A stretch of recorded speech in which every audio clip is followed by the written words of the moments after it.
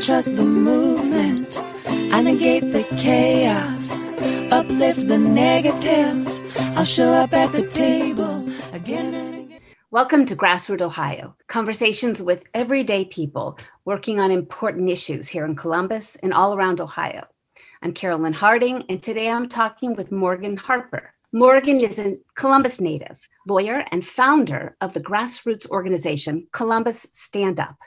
She also serves as a senior advisor to the American Economic Liberties Project, an anti-monopoly advocacy organization. Previously, she was a candidate to represent Ohio's 3rd Congressional District. Morgan was also a vice president at Local Initiative Support Corporation, the nation's largest community development financial institution, and worked at the Consumer Financial Protection Bureau as a senior advisor to the first director. Last week, on Thursday, February 25, you testified before Congress, the House Judiciary's Antitrust Subcommittee, on the unchecked power of big tech. Was this part of your senior advisory role to the American Economic Liberties Project? Yeah, it was. So the American Economic Liberties Project is an advocacy organization that focuses on issues around corporate power, antitrust, competition policy. And one of the key areas of focus for the organization, which I've only been a part of, in the past year, but actually they just were founded in February technically, but some of the people who have been involved in it have been in this space for quite a while. But one of the key areas of focus, especially over the last couple of years, has been the big tech companies. So specifically Facebook, Google, Amazon, Apple, and the antitrust subcommittee of the House Judiciary Committee has been very focused on those companies and recently released a report. So this hearing was a follow-up to that report that they released last year. Are they working on legislation, or is this just a study? So that's the idea. The investigation was 16 months. It was a very in-depth investigation, committee staff dedicated to it.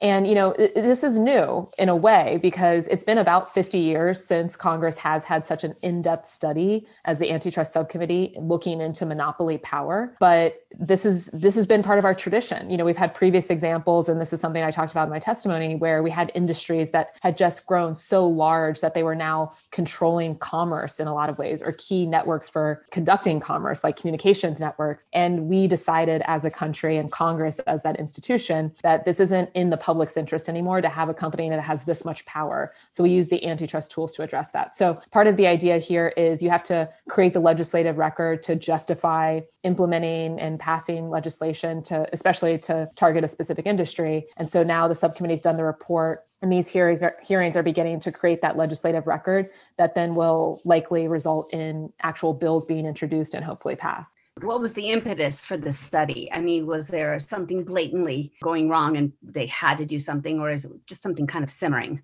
Well, I think for a lot of us over the last couple of years, we've started to reflect on the role of some of the big tech companies and the platforms that they operate and whether or not it's all positive. I think especially in the early days of the internet, it's just been great. And I certainly put myself in the category of someone who's grown up seeing the internet flourish in terms of, Facebook came out when I was in college and it all just seemed like a win. You get to talk to friends, any friend you make all over the world, you can stay in touch with. But especially, I would say after 2016, Cambridge Analytica, starting to see just how much data these companies were acquiring through our usage, that even if we're not paying with our money, we are paying with another form of currency and a very 21st century form of currency, data, and the impacts of that and how that data might be used in ways that we aren't even aware of, can't even imagine. I think that's been a wake-up call for folks to be more reflective of the power that these technology companies have and to decide that,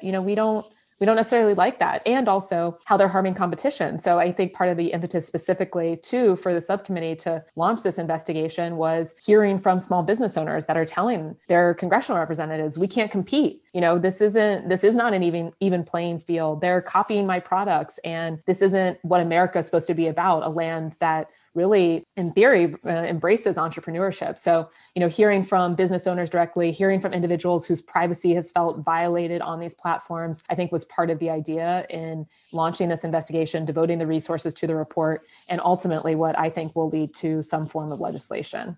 Because as an activist, I'm on Facebook and Zoom all the time. And, if you have looked or clicked on one link, it'll pop up. The advertisements for that will pop up all the time. So Right. they are tracking us in so many ways. And the election also was affected. It has been tremendously affected by social networks and media. Yeah. Yeah. And I think that's part of the tension, right? Because, especially as activists, as organizers, as, running as an outside candidate, these platforms are essential, right? Yeah. They're essential to spreading your message and trying to challenge some traditional institutional arbiters of information. And that has been a positive, but, at what cost, I think is what we're saying. And their business model, specifically looking at Facebook, Google here, and Amazon, but, they're obviously operating a very different type of platform, are linked to collecting data to then wield in ways that they decide are beneficial to them, and not really taking into account as much like the individual or organizational impacts beyond that. And so,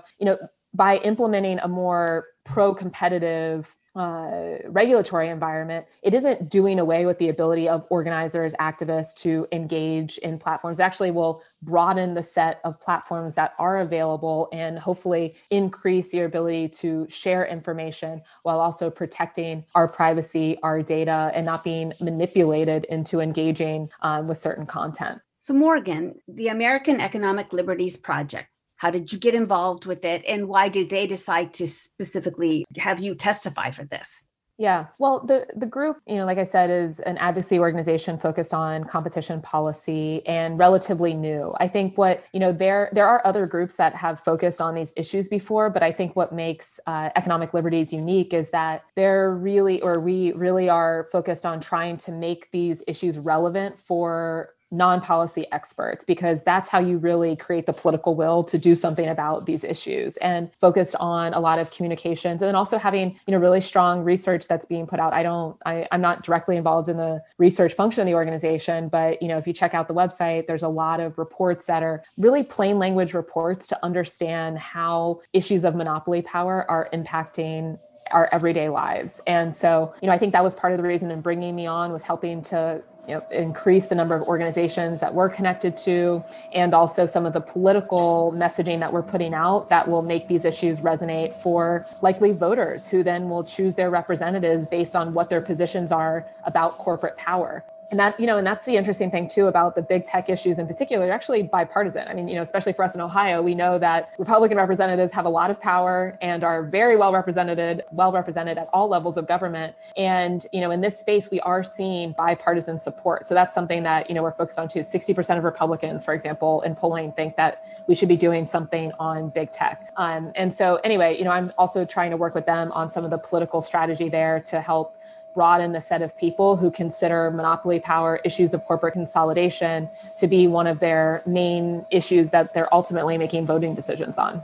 How did you find them, or how did they find you? That was more just happenstance in a way. Some mutual friends who were connected to the organization were able to put me in touch with them. And I think, they saw that I ran this campaign that was based on an idea of no corporate money in politics. And for a lot of people, I think that can come off as like a slogan, or, it was like it's a trend in politics or whatever. But really at the root of that is a recognition that our democracy has been bought and sold, just like our economy, to large corporations. And so, the fact that I was really hitting that message home in our campaign, they make the link between these competition policy issues, that they're also democracy issues. And so the more people we have that can spread that message, the better. And I think that's what ultimately led us to make that initial connection. And you also seem to have a real base or knowledge of the consumer and banking and economic aspects. I mean, you have a lot of that experience in your career. Yeah. And that's where I was interested, because, like you said, I previously had worked at the Consumer Financial Protection Bureau, a great federal agency that got a lot of good work done. But also, having worked in the federal apparatus, I know the limitations of what an agency alone can accomplish. And so, one of the main policy positions that Economic Liberties is fighting for, and that I believe in because I've experienced it, is we can only do so much reforming certain industries or companies, right? We have to actually address the root cause of the issue to broaden economic opportunity, so we don't find consumers who are as susceptible to getting in a payday loan because they actually are earning enough money money to live and they aren't, signing up for 400% interest rate loans, for example. And the only way you can do that is by addressing some of these root issues in our economy. And that relates to corporate consolidation, because we've been talking about big tech, but you see that same issue in every single market, more or less. And they also are then able to buy that influence of people in government. And who's always losing? Just us, really all of us. And so that's where I'm coming from with wanting to, learn more about antitrust and also educate people more about antitrust issues. Because as I like to say, it's like, no matter what you think your issue is, climate, I know that's something you're really focused on. We know that there's a corporate concentration issue behind that. And the more people who realize that, then the more that we'll be fighting for policies that are actually going to address the root cause. So in your testimony to the subcommittee, what was your objective? What did you want to have them get? Yeah, well, the focus for that hearing was the gatekeeping power of these platforms. And what that refers to is the fact that, one, these companies are running critical 21st century infrastructure for getting work done. So, we've already talked a little bit about Facebook and Google. Like, you can't really go on the internet and not have search at some point, right? And Google search is the dominant search platform in the world.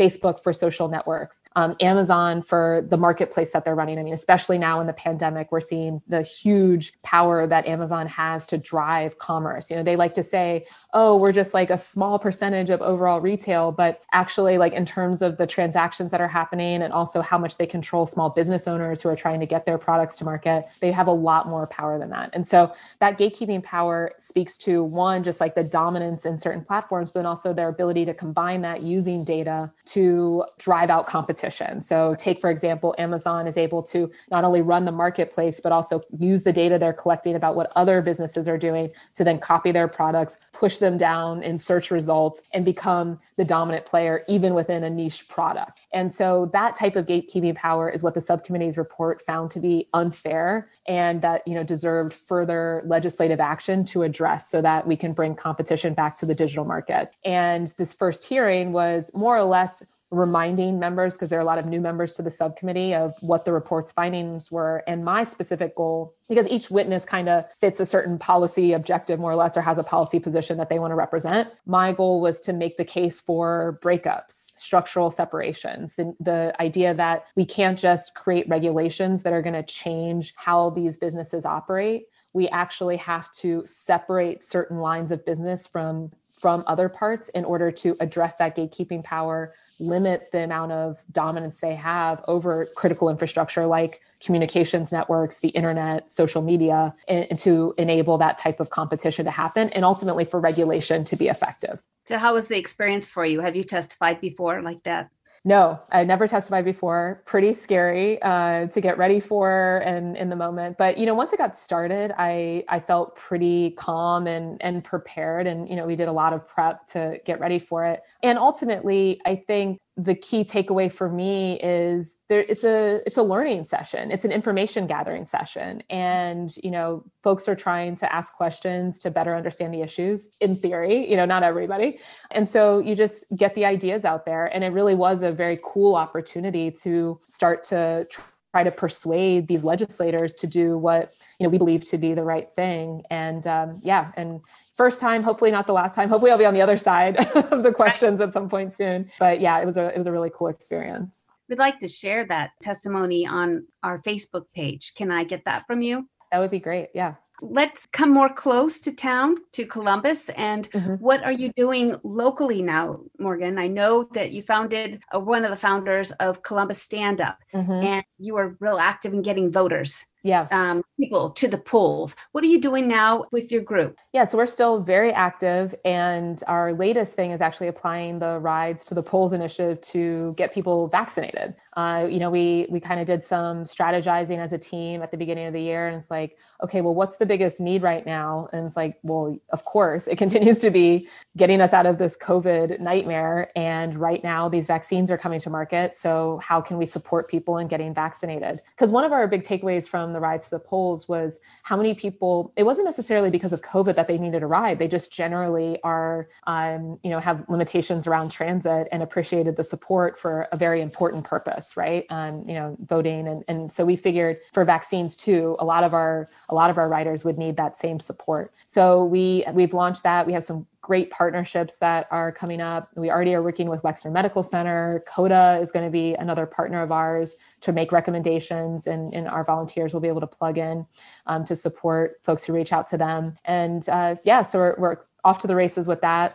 Bit of a lull right now because there are not as many vaccines available, but it's allowed us to, get up to speed as more vaccines come out and the supply increases. I think we'll see even more demand. Do you have enough drivers to take care of the people that contact you? We have a good amount of drivers now, but actually that is a great ask. So if anyone is interested in volunteering, feels comfortable, we would love to have more volunteer drivers. And you can just go to columbusstandup.org/vaccine, I believe, or just columbusstandup.org. And there's a banner at the top, click on that, and you can sign up to be a driver. We would always better to have more volunteers than not enough. And especially as we might see even more of a spike in riders. Yeah, we're going to get more vaccines, and that would be great. It's a great service. Yeah. So what is the website again, Morgan? The website is columbusstandup.org.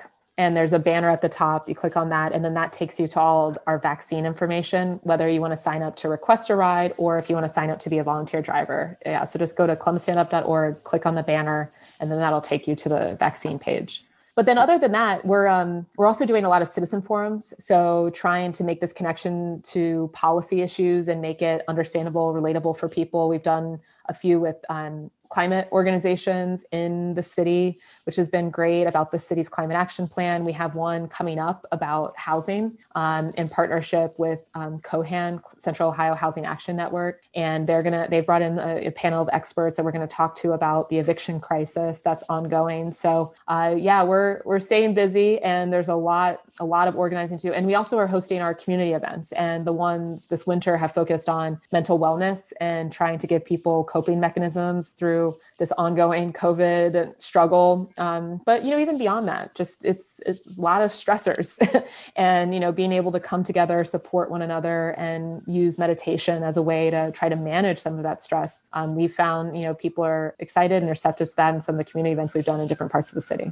This is Carolyn Harding with Grassroot Ohio, and today I'm talking with Morgan Harper, and she is involved with the American Economic Liberties Project and locally in Columbus Stand Up. And she also ran for the 3rd District Congressional District last year. I want to just ask you about a few things that are going on nationally, statewide, and citywide. Mm-hmm. In DC, there was the 15 Now was part of the stimulus plan, and then taken out. What's going on? What's your take about raising the minimum wage to $15 an hour? Yeah, I'm supportive of it.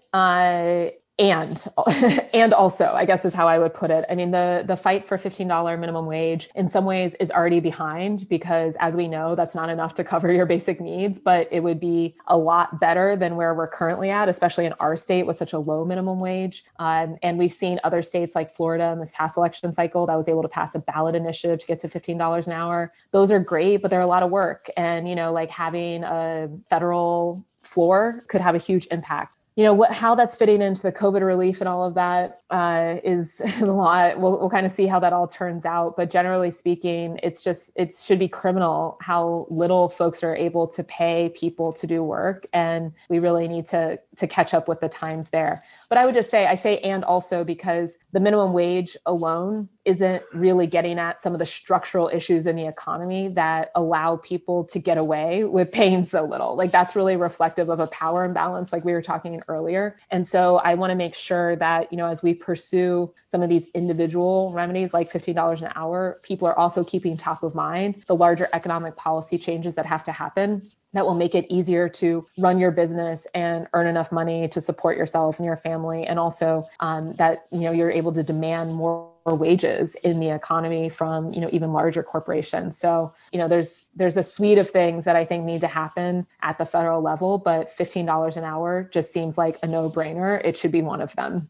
Okay. So that's one of the few that need to be changed at the federal level. Yeah. What is your take about this For the People Act? HR1, SR1. The act would eradicate gerrymandering, enact automatic voter registration, and get money out of politics. Do you feel like that's got a good chance to pass? It seems like, a decent chance. I mean, it's already moving forward in the House. And yeah, this could be another game changer in just trying to get that corporate influence out of Congress that's really hampered a lot of our legislative efforts. So, it does seem like it has really broad support, but we gotta see what happens in the Senate, and luckily we have better numbers there, but still some procedural impediments to getting things done. But yeah, I mean, definitely supportive of the For the People Act. It could really be a game changer because, like I said, we've got a democracy problem and we have economic problems, and at the root of both of those are just the ability for large corporations to dominate both of those areas of our lives. And this For the People Act kind of gets at the democracy one, which then hopefully would allow for our government to get back in the business of actually protecting us, standing up for us. Because right now we have little bits of that, as more progressive people get elected. But to really have that at a broad scale, you have to have some of the structural issues with our government and politics addressed. And this is one way to do that. And you think that it's pretty bipartisan? That I'm not as clear on. So we'll see. We'll see. But, it's unfortunate that these things have even become partisan, right? It's like, having government serve its role of looking out for people. That shouldn't really be partisan. I mean, we're starting to see more fissures within the Republican Party about who's going to break with what that party has become, which is essentially just a money-making vehicle for big business. That's what they're about, at the expense of any semblance of fiscal responsibility or our democracy, or even the safety and health of people. That is what that party has become. And so, how many of them will continue to break ranks and start to do what's right and really, serve their roles as those who are supposed to look out for the public remains to be seen. But I hope that we'll see that. What's your take on the filibuster? The filibuster needs to go.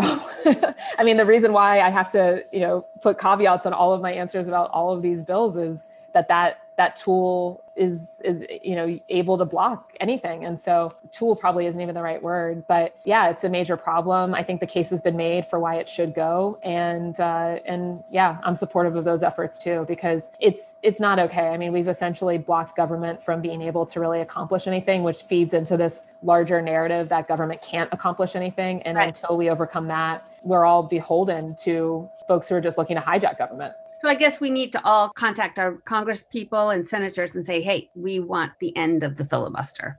Yeah, but also we need to, I think, normalize mass movements around some of these procedural issues, right? Or also around, some of the larger policy issues. I think we've become now and kind of resuscitated this idea of we organize around climate and, police brutality obviously has been like a huge organizing effort that's starting to pay big dividends. But we also need to just understand that, we've lost control of our whole government. And so we need to have mass protests around that, like get rid of this filibuster, get money out of politics, housing, all of it. Like we have to be organized on all of these fronts. And it's kind of daunting to think about, but that to me is the level of activation that's going to be necessary to change the political calculation of a lot of Republicans, specifically that are in office, who otherwise will not move on these things. They'll just stop it. Yeah. We need big change. Some good news. Some Ohio representatives at the State House are working on an anti-qualified immunity bill, which we've seen in Colorado, Connecticut, and New Mexico. And that would be a huge shift for the issues of police brutality and finding justice. What's your take on that? That's great. And, and I also have been working with some of the families who have been impacted by police violence who are moving forward with similar efforts.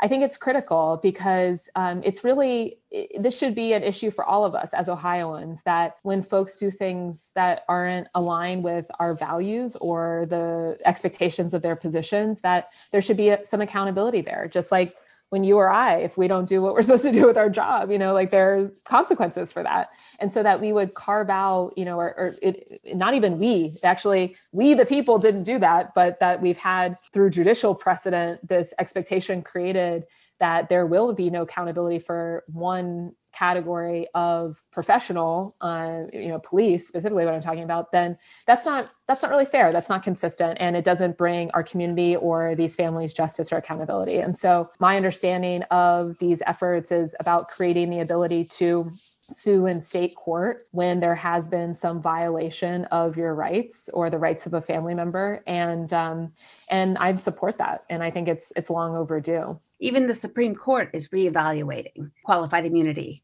They're seeing the big gap of justice. Yeah. So I think that's an issue for me that I've heard from so many people that I've talked with on Grassroots Ohio is qualified immunity has to change. Yeah. And, I had this on my platform during the campaign because it's such a critical barrier. I mean, it's interesting because the judicial stuff, I think we've started to now pay more attention to it. Some of these appointments of people who are at different levels of the federal judiciary. And even, the state Supreme Court, it was an area that most people in government just didn't focus on, right? It's like, oh, it's the courts, whatever, who cares, Right. Or it just feels like so academic, esoteric that it's hard to connect with what's going on. But, while we were all just living our lives, they were recreating what our Constitution means, right? And interpreting that in a way that does not, I think people are finding, doesn't align with what we actually believe in, or certainly not our understanding of the intent of the law. And so we've got to change that through laws. And that's actually very similar to what's going on in the antitrust space. In antitrust, it's through judicial precedent that they have carved back the meaning of what some of these laws that were able to break up these big companies were about in the early 1900s. That's just judges that have been appointed during a lot of Republican administrations and have created new precedent and decided, no, this is what the law means. And you can't get rid of a federal judge. They have lifetime appointments. So the only way that we can make these changes is through legislators passing new laws and then forcing the judges to comply with those new laws. Speaking about legislators, 2022 elections are already in the works. Mm-hmm. Nina Turner is running for Congressional District 11. There are other districts up for vote, and we are going to be voting for a new senator, a new governor. Mm-hmm. Can we hope to see you on the campaign trail?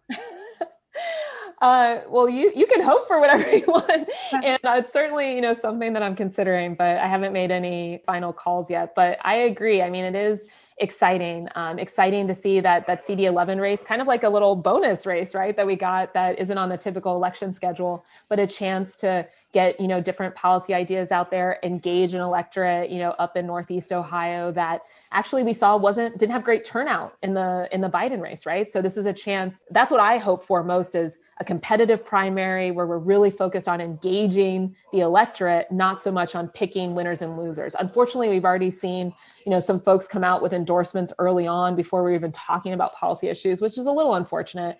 Appreciate so much your work. Thank you. I appreciate it, Carolyn. I'll keep you posted.